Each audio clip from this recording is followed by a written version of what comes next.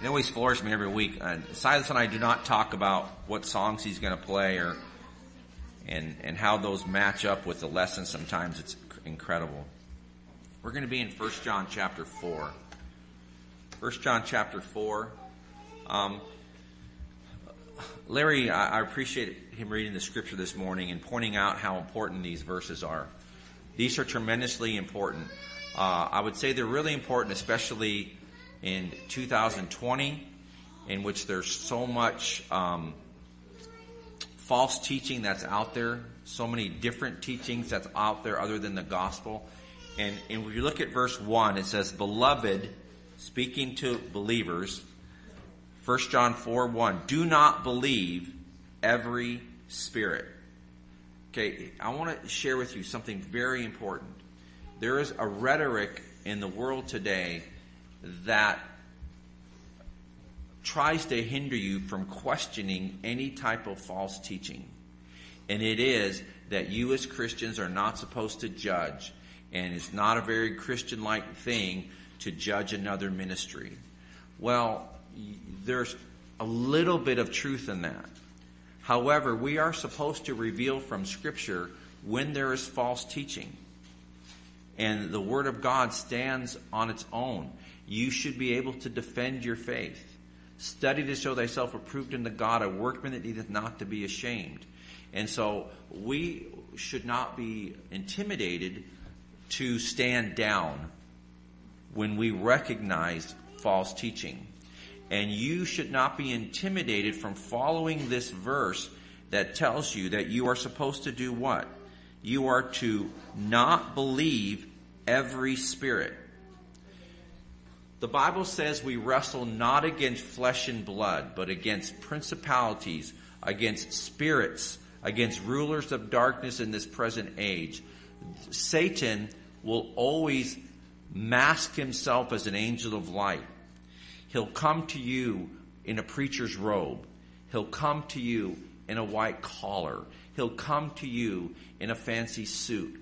He'll come to you with a Bible in his hand.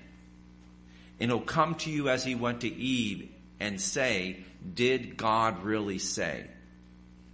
And so we're instructed in 1 John 4:1 that we are not to believe every spirit, but test the spirits whether they are of God.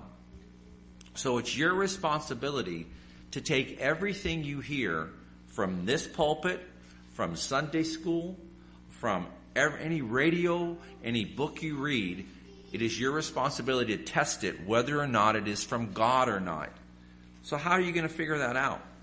How do you know whether something's from God or not? You have the book. The book is the measuring stick. He says, "Please test every spirit whether they are from God, because many false prophets have gone into the world."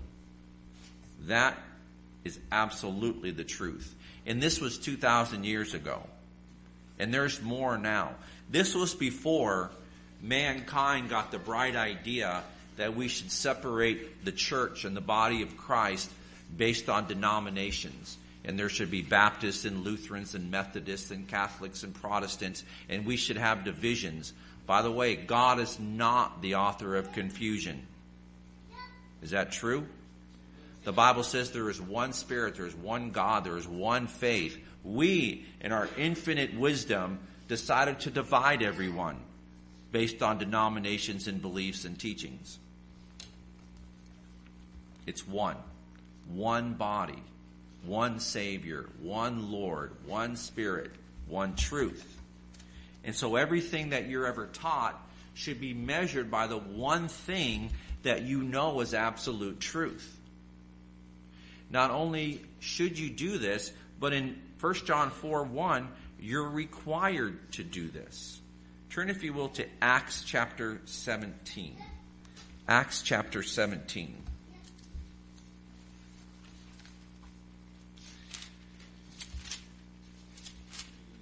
Acts chapter 17, we're going to look at verse 10. Paul is on a missionary journey, and he's reached a place called Berea. And in verse 10, The brethren immediately sent Paul and Silas by night to Berea, Acts 17:10.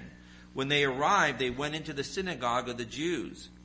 These were more fair-minded than those in Thessalonica, and they received the word with all readiness, and searched the Scriptures daily to find out whether these things were so. So as Paul and Silas spoke to these, what God calls fair-minded people, they didn't shut out. They were ready to receive the truth. But when they received the preaching of Paul, they went home and took their Scriptures and searched them to make sure what they were being taught was true. You should do that here. While I do my best, I promise you, I do my best to make sure that we're verse by verse going through the Scriptures, comparing Scripture with Scriptures. Every once in a while, something comes out of this mouth that might be something I think about something. And I try to guard myself from that, but it's just impossible to do. There's too many words that come out of this mouth to be fully, and it's your responsibility to come to me and say, you know, what you said there, Pastor Flanagan, I have this verse over here. If you disagree with what I say, that doesn't hold much water. But if you have a verse that says, look, you said this, have you seen this verse, Pastor Flanagan? It may contradict what you said there. I've been caught before because I'm not perfect. And that's where you come in. It's your responsibility. Look at the results in verse 12. Therefore, many of them believed, and also not a few Greeks, prominent women, and as well as men. But when the Jews from Thessalonica learned that the word was being preached in Paul and Berea, they came to the crowd and stirred up the crowds. And immediately they sent Paul away to the sea, both Silas and Timothy. So those who conducted Paul brought him to Athens. So while they were checking the word, others were doing their best to make sure the word would never be preached. That's where you live.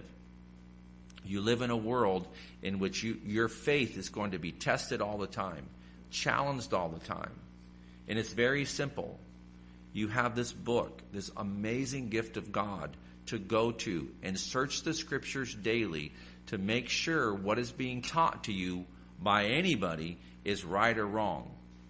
In fact, the Bible says in Peter or John that we have an anointing from the Holy Spirit that we don't even need anybody to teach us. Between the Holy Spirit and the Bible, you've got everything you need. Everything you need to know the truth and to follow the truth. Turn to 2 Corinthians chapter 10. This is just a few books to your right. This is a battle. The Bible says that we wrestle not against flesh and blood. The Bible gives Satan the title as the father of all, who knows the next word? Lies. He is the father of all lies. He is a liar, the father of them. It's all he knows how to do. So when we talk about this spiritual war, look at 2 Corinthians chapter 10. Look at verse 4. The weapons of our warfare are not carnal. In other words, they're not physical. When the Bible says we have to put on the whole armor of God to stand against the wiles of the devil or the false teaching of the devil, what is the sword of the Spirit? The sword of the Spirit, which is the Word of God. This is your weapon against false teaching. When Satan came to Jesus and tempted him 3 times in the wilderness, he attacked him each time with Scripture. The Word of God says, thus saith the Word. So in verse 4 of 2 Corinthians 10, the weapons of our warfare are not carnal, but mighty in God for the pulling down of strongholds. So what's a stronghold? I'm going to tell you what a stronghold is. Some of us have philosophies of life and traditions of men that my great-grandfather taught and my grandfather taught and my father taught me, and you get to the Bible and you find out that that family teaching and philosophy is wrong. And yet, it's got a strong hold on you. And you have to break away from that family tradition. You know, there are denominations in our country that were at one time solid in the Word. Solid in the Word. And over decades they have changed. Other men have died and other men have come in and changed the philosophies and directions of denominations to where they are preaching very obvious false doctrine. And people stay. And you know why they stay? If you ask them, guess what they'll tell you? My great-grandfather was this denomination. My grandfather was this denomination. And God says we have a weapon to break that stronghold that the world has on you that is false teaching. What is it? Verse 5. It is casting down arguments and every high thing that exalts itself against the knowledge of God, bringing every thought into captivity to the obedience of Christ. We're to try and test every spirit and every thought. You ever get a thought about God? I do.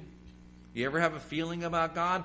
Well, I don't feel like God would really do that. I don't know that I could follow a God that would not, while there's starving people in the world. I just don't think that God thinks we have to go to church. Well, I don't think going to church is that important of a thing. We all have these thoughts about God. And you're supposed to take every thought into captivity before it draws you away and turns you away. Because the heart is wicked and deceitful above all things. So if your Christianity is based on what you feel God is and what you think God is, you're in danger of being totally turned away from the absolute truth. Paul says, I serve God with the law of my mind. The Bible says, let this mind be in you, which was in Christ Jesus. The Bible says, do not be conformed to this world, but be transformed by the renewing of your mind. It's not what you feel about God, it's what you know about God. And what you know about God can only be found in the Scriptures. What we know about God. My responsibility is not to get you all riled up emotionally so that I talk about how much God loves you. My job is to tell you who God is, what the gospel is, and what the shepherd tells us to do. And we as his sheep will follow that because we love him. And that's my job. I am what's called in the Bible a hireling. It's in John chapter 10. And the Bible says a hireling will not give his life for the sheep because I'm just a hired servant.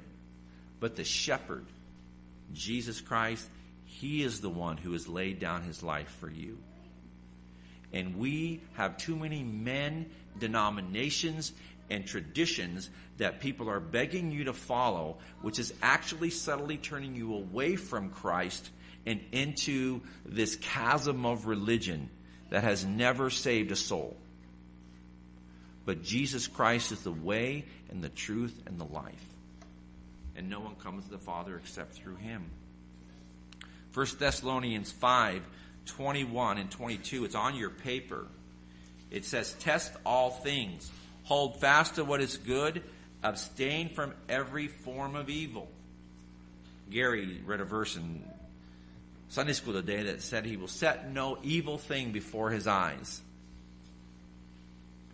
And when you see that false teaching, Larry mentioned it this morning, you stay away from it. Isaiah 8:20. This is my favorite verse I found this week. It's on your paper. It says, to the law and to the testimony. If they do not speak according to this word, it is because there is no light in them. Isn't that beautiful? The Bible is the light.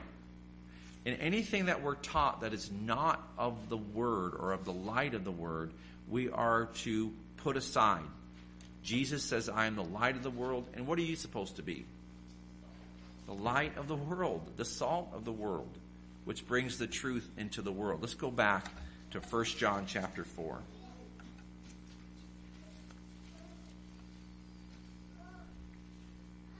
So we've been instructed to test every spirit, and we're to measure it by the Scriptures. Verse 2 and 3 gives us insight to what you're looking for.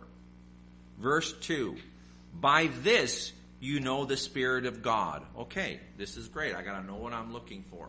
Did you know people that are expert in counterfeit money are only expert in counterfeit money because they're experts in what real money looks like and feels like and smells like? And so when they feel something that doesn't seem right, they know it right away. So you don't become an expert in fake money. You become an expert in real money. Then all fake money becomes obvious to you. It's the same with teachings of false teachings of God. He says, look at, here you'll know the Spirit of God. Every spirit that confesses that Jesus Christ has come in the flesh is of God. Every spirit that's not confessed that Jesus has come into the flesh is not of God. And this is the spirit of the Antichrist.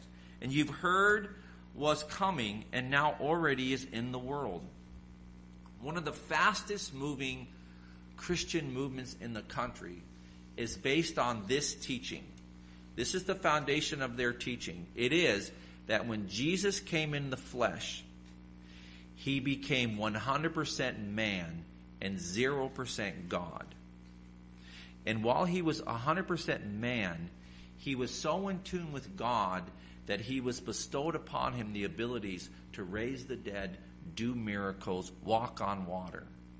But because he was 100% man, then we have the ability to gain the exact same powers and strength as God, Jesus Christ, on earth. That's actually exactly what this verse is talking about. That is a false teaching because it denies the deity of Jesus Christ as all God and all man. When the flesh, the Word became flesh and what? Dwelt among us. And we beheld his what? Glory. The glory of the only begotten Son of God. He was incarnate. 100% God, 100% man at the exact same time. To deny that is to deny the gospel, because no man can die for you, because no man is perfect. And so that whole premise is built on the opposite of verse 2 and 3. So we automatically know that it's a false teaching. 1 John 2:22, right across the page, says, "Who was a liar? But he who denies that Jesus is the Christ. He is the Antichrist who denies the Father and the Son." If you study Mormonism, Jehovah's Witnesses, and who they say Jesus is, the Muslim religion, they all have Jesus wrong. When Jesus asked Peter, "Who do you say that I am?" he says, "You are the Christ, the Son of the living God." That's the answer. Any other answer, walk away. It's wrong. It's false. It's what we're instructed to do, to be Bereans. Check the scriptures of who Jesus is. First evidence of a false teaching is they will deny the deity of Jesus Christ.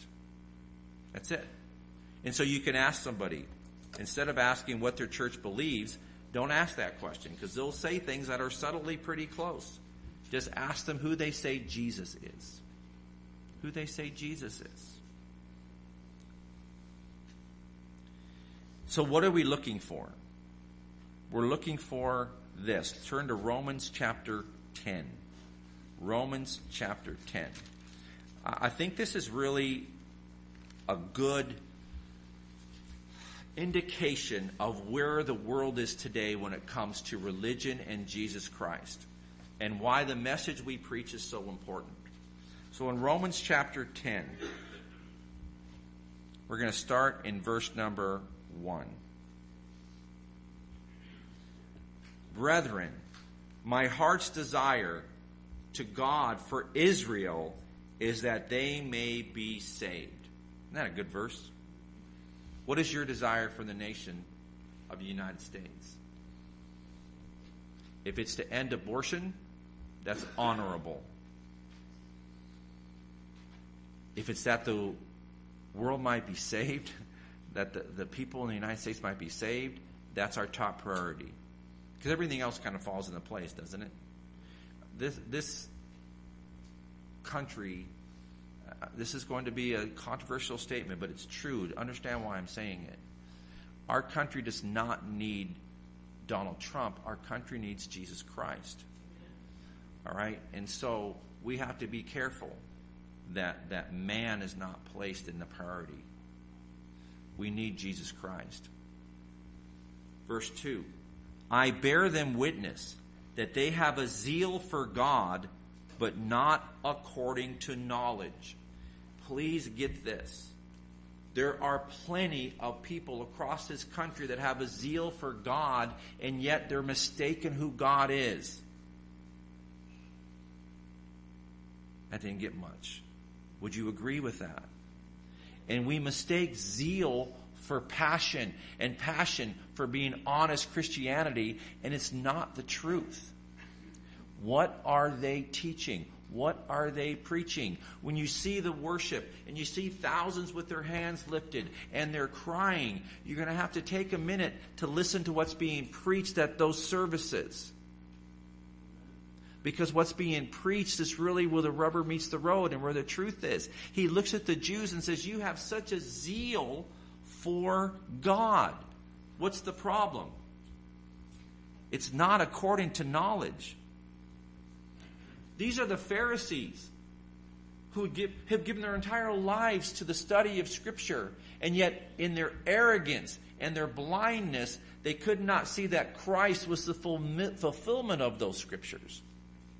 And yet while they were still zealous for the religion, they denied the truth. Verse 3, for they being ignorant of God's righteousness and seeking to establish their own righteousness have not submitted to the righteousness of God. And this is what's happening. There are people out there who are submitting to their own right, what they say is right, what they believe, and building their own kingdom. For Christ is the end of the law for righteousness to everyone who believes. But the Jews were hanging on to this law. Stay in the same chapter, but drop down to verse 8. But what does it say?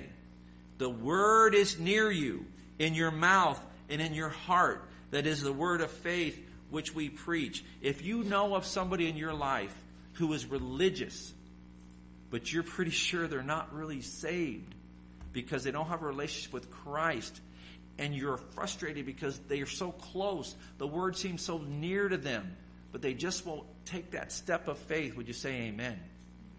It's all across the country. But the answer is verse 9. But if you confess with your mouth that Jesus Christ is Lord and believe in your heart He's risen from the dead, you will be what? Saved. And He says to the Israelites, oh, I desire you to be saved. You're so close. The word is so near. But you must confess that Jesus Christ is Lord and believe in your heart He's risen from the dead, and you will be saved. In any teaching, any denomination, anyone that teaches anything other than that for salvation is a false spirit, a false teaching. And you're supposed to test it and try it. And what the measuring stick is, number one, is who they say Jesus is. And if He's not the way of salvation, stay away. Back off. I heard someone say, someone was sharing a scripture that was wrong, and the answer of this Christian woman was, God is a God of love. No one can know where they're going when they die. We're just supposed to love each other. Is that a truth or a false? That's easily false, isn't it? Verse 10, for with the heart one believes unto righteousness, with the mouth confession is made unto salvation. Amen? Salvation is what we want. That's what we're striving for. Let's go back to 1 John chapter 4. So we're supposed to test the Spirit. First test, who is Jesus? If He's not the way, the truth, and the life, the way of salvation, we know it's not of the truth. The Jews were close, but they denied the Christ. Now this second evidence is you. And this is so beautiful. And Gary mentioned in the Sunday school class, and Silas sang about it at the end of our praise time. And it just fits so perfectly. Look what it says in verse 4. You are of God little children, and have overcome them, because he who is in you is greater than he who is in the world. I've quoted that verse 1,000 times probably since I've been a Christian. And I never really grasped it till this week.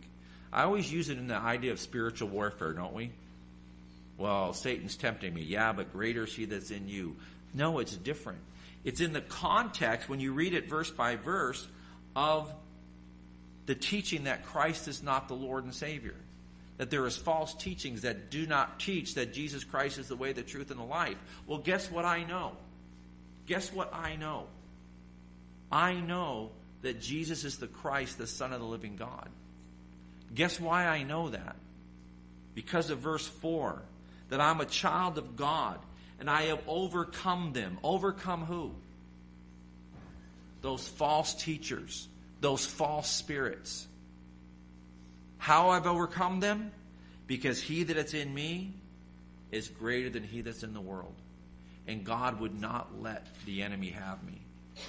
And God opened my heart and my mind to the truth of the gospel. And when I heard it, I followed him. You know why I followed him? Because I'm a sheep. And you know why I'm a sheep? Because God created me to be a sheep. Look at verse 5. They are of the world.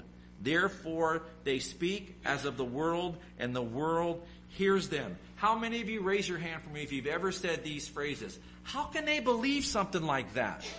How in the world can they ever follow something like that? How could you deny Jesus Christ but follow a Jim Jones to Guyana and have your children killed? Or follow a David Koresh and be burned in a fire? Or follow that guy that was following the comet behind Halley's Comet? How can they do that? How can they deny the truth of Scripture? Why? Because they're not sheep. They're of the world. And the world doesn't follow them. And the world listens and they hear anything. It's not Jesus? I'm there. I came from a monkey? I'm there. I'll take it. What? I don't know if I'm a boy or a girl? That's fine. I'll follow it. It doesn't matter what the world teaches. They follow everything. That's not the shepherd. That's not the truth. But look at verse 6. We are of God. He who knows God hears us. He who's not of God does not hear us. That's why God says it's the foolishness of preaching. If you think you follow God because I'm so eloquent with my nasally voice and my terrible. I tell you, I'm the last guy I'd listen to preaching. It's just like all it sounds like this to me all day. You ever hear Charlie Brown's teachers talk to him? That's what I sound like when I listen to myself. I listen to me, I just go, man, shut up for 5 seconds. Just let the word speak. But here's the miracle. It's the word. Faith cometh by hearing, and hearing by the what? Word of God. So it doesn't matter who's saying the word. If you're hearing the voice of your shepherd, you're following. You're going. And if you don't listen to me, it's not. I don't have to change my message. Do you know how many preachers across the country might do that? Now we're losing people. What do we do? Well, let's shorten the sermons. Let's do a little more of this. Let me do a little more of that. Preach the word. In season and preach it. Preach it. By this we know the spirit of truth and the spirit of error. How do you know? Because you have the Holy Spirit. The Holy Spirit guides you in all what? Truth. What's the opposite of that? He'll also guide you when it's not true. You have that. Stay in the Word. Stay in prayer. Stay close to the Spirit. Don't quench it. And you'll recognize it. You will. Turn to John chapter 10. We're going to close with just a few verses here. I really want to publicly thank the kids. Are great today. You guys are doing so well. Thank you all. They're all asleep. So if you have any trouble at night, put a little tape of Pastor Flanagan in, and they'll just be. All right, John chapter 10, verse 14. I am the good shepherd. I am known, and I know my sheep, and am known by them. Gary gave an example in Sunday school today about a bunch of sheep were mixed up, and the shepherds came in, and they all had a different yodel or a different call. Is that correct, Gary? And the sheep would go separately to each shepherd based on their call or their yodel or whatever they did, and they knew exactly who their shepherd was. You'll know what's from Christ and what's from not. Trust him in that. We have a little dog named Toby. Toby is a challenge. And so Toby likes to get up around 5:30 in the morning and come to the door of our bedroom and whine for somebody to wake up. Most of the days I'm up, but some days I don't have to go anywhere and I'm not up. And he'll still whine. And I'll say, Toby, go lay down. Toby, go lay down. Which will proceed to encourage him to whine louder. And then sweet Elizabeth says, Toby, lay down. And you could just smell the fear. And there's no more whining, and you just hear little pitter-patters to the couch. He knows the voice of his shepherd. And it's not me. And Liz, is that just true, isn't it? It's absolutely true. It's not exaggeration of illustration. But it does illustrate that verse to me. That we know there's a difference in the voice. And verse 15 of the same chapter. As the Father knows me, even so I know the Father, and I lay down my life for the sheep. I love verse 16. Other sheep I have which are not in this fold. Them I must bring, and they will hear my voice, and there will be one flock and one shepherd.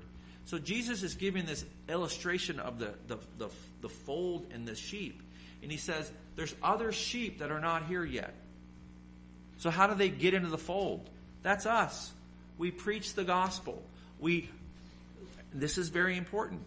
If it's my voice, the sheep they don't recognize it. But if it's the voice of the shepherd, and you stand up in front of 1,000 people and say, for God so loved the world that he gave his only begotten Son, that whosoever believes in him will not perish but have everlasting life, and you walk off the stage, you've done your job. And in that 1,000 people, the sheep will respond to the verse. Because it's the voice of the shepherd and the words of the shepherd. Staying in John chapter 10, look at verse 25. Jesus answered him and said, I told you, and you did not believe.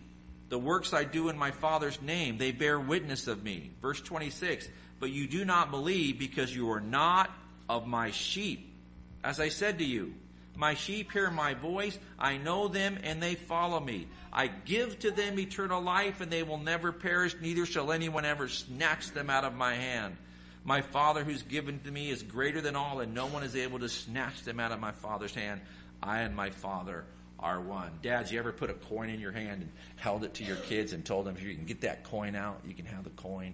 And it's tough to get it out of that grip. And then you take the other hand. So Jesus says, no one will ever pluck you out of my hand. And me and my Father are one, and no one will pluck you out of my Father's hands. You are secure in Christ for eternity if you're a sheep that has followed your shepherd. So this morning, what is the message? The message is the gospel. 2 Peter 1:20 and 21, it's on your paper. It says, knowing first that no prophecy of Scripture is of any private interpretation. For prophecy never came by the will of man, but holy men of God spoke as they were moved by the Holy Spirit. And this book was not written by man. Men of God were moved by the Holy Spirit. The Bible says all Scripture is given by inspiration of God. God breathed. You can trust this book. It is absolutely the Word of God. And the sheep will know it. And they'll recognize it. And that's the evidence of what is true and what is not true. 2 Thessalonians 2:13 says this. For this reason we thank God without ceasing. Because when you received the word of God which you heard from us, you welcomed it, not as the word of men, but as it is in truth, the word of God, which also effectively works in you who believe. So you recognize what the word of men is and what the word of God is. And when you hear somebody speaking, and you've been studying your Bible, and you're in your word, and you say, wait a minute, that doesn't sound right. That's God and the Holy Spirit. Go check it. Go look at it. I've had people do that many times over the years. Hey, is this right? Does the Bible really say this? Sometimes I can say, oh, I've never seen that in the Bible. Sometimes I'm able to go to a verse and say, yeah, just say it right here. And they'll say, oh, I didn't know that. But you're testing it. 2 Corinthians 4:2. We have renounced the hidden things of shame, not walking in craftiness or handling the word of God deceitfully. People handle the word of God deceitfully. They pick out a verse here and they pick out a verse there. And this is why we do expository preaching here. If I was just going to put a message together based on what I think we should be doing as a church, then you're following an under-shepherd, a hireling. It's not my responsibility to direct the movement of this church. It's God's. But the manifestation of truth, commending ourselves to every man's conscience in the sight of God. I am responsible for what goes into your brains and your minds and your hearts on Sunday mornings. And it needs to be the Word. We'll close with Revelation 22.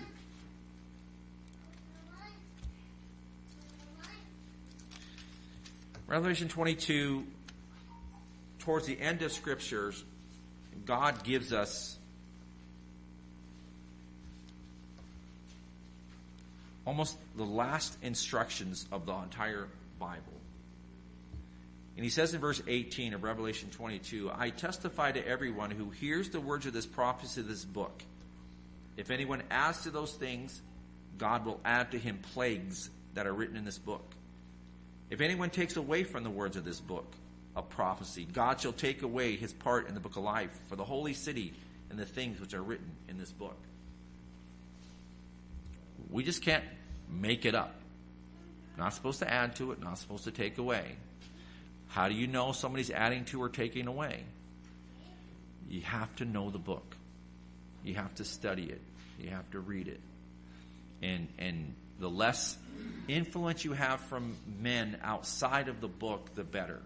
I would encourage you to trust your God and trust the Spirit to be able to study this book with nothing beside you to tell you what it really means. The Holy Spirit will absolutely give you understanding.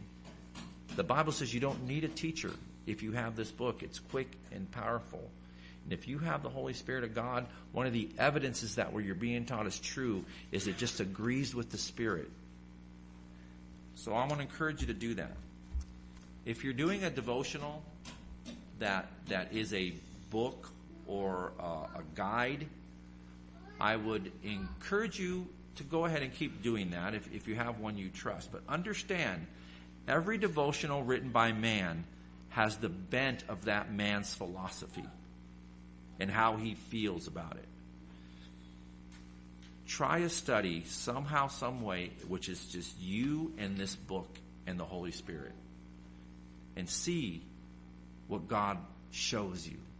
See how it opens up to you. It'll change you forever. It just will change you in how you see this book. Heavenly Father, we are grateful to you for salvation. The gospel is simple. Jesus died for our sins according to Scriptures.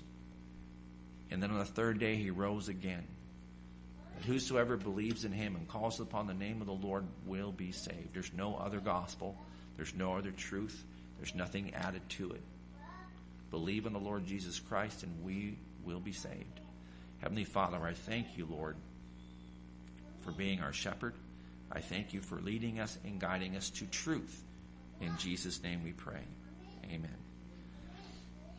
I'm going to have our praise team come, Kat and Matt, and We're going to sing that last hymn that we did because it is about the shepherd. Psalm 23. What a perfect song. We didn't even know what we were talking about today. And what a perfect song to end.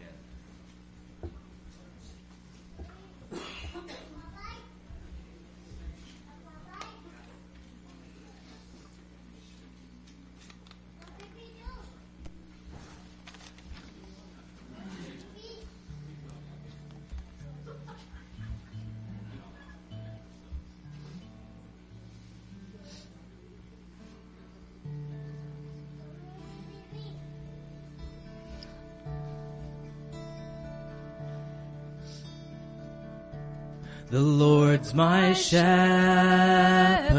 I'll not want. He makes me lie in pastures green. He leads me by the still waters.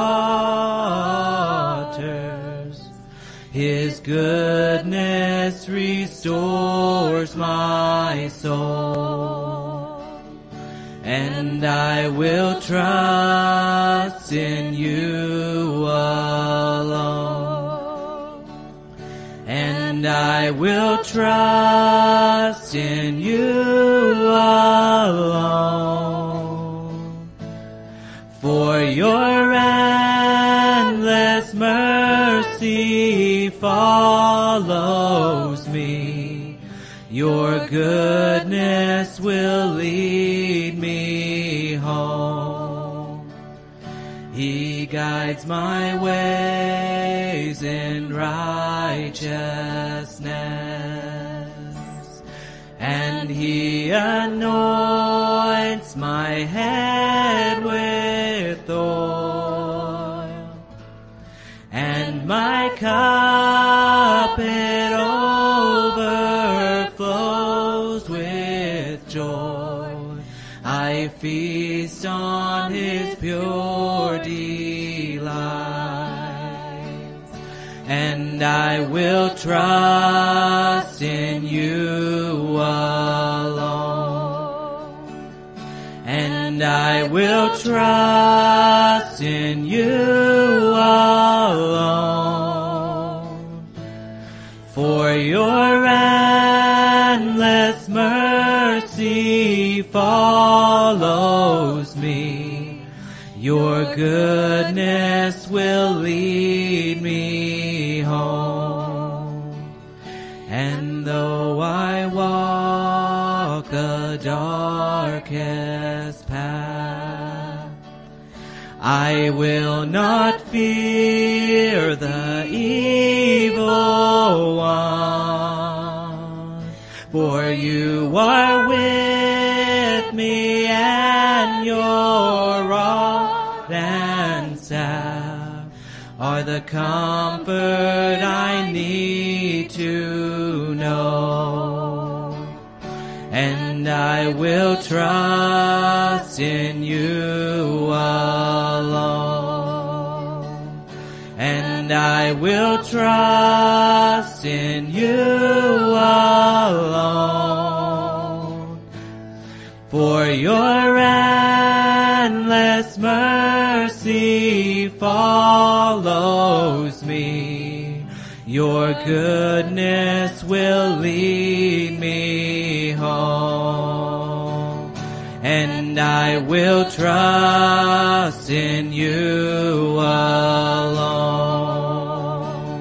and I will trust in you alone, for your endless mercy follows me. Your goodness will lead me home. Simple lesson today. Follow your shepherd. His words are in the book. His rod and his staff, they'll comfort you, they'll guide you, they'll direct you. I encourage you to read the book of John this week. Just go through it and see what God gives you from it. Don't have any study guides with it. Just read it And read a proverb a day. Today's the 2nd. You can read Proverbs 2 today and start a month of Proverbs reading, and just let God speak to you through His Word. And boy, will you be drawn closer to Him. Heavenly Father, Lord, we are going to be obedient to you in all that we do, to the best of our ability, to follow our shepherd. And if anyone here, Lord, is outside the fold, has not given their life to Christ, but is being drawn by God, Lord, I pray they would just yield to the shepherd, give their life to Him. In Jesus' name we thank you and praise you.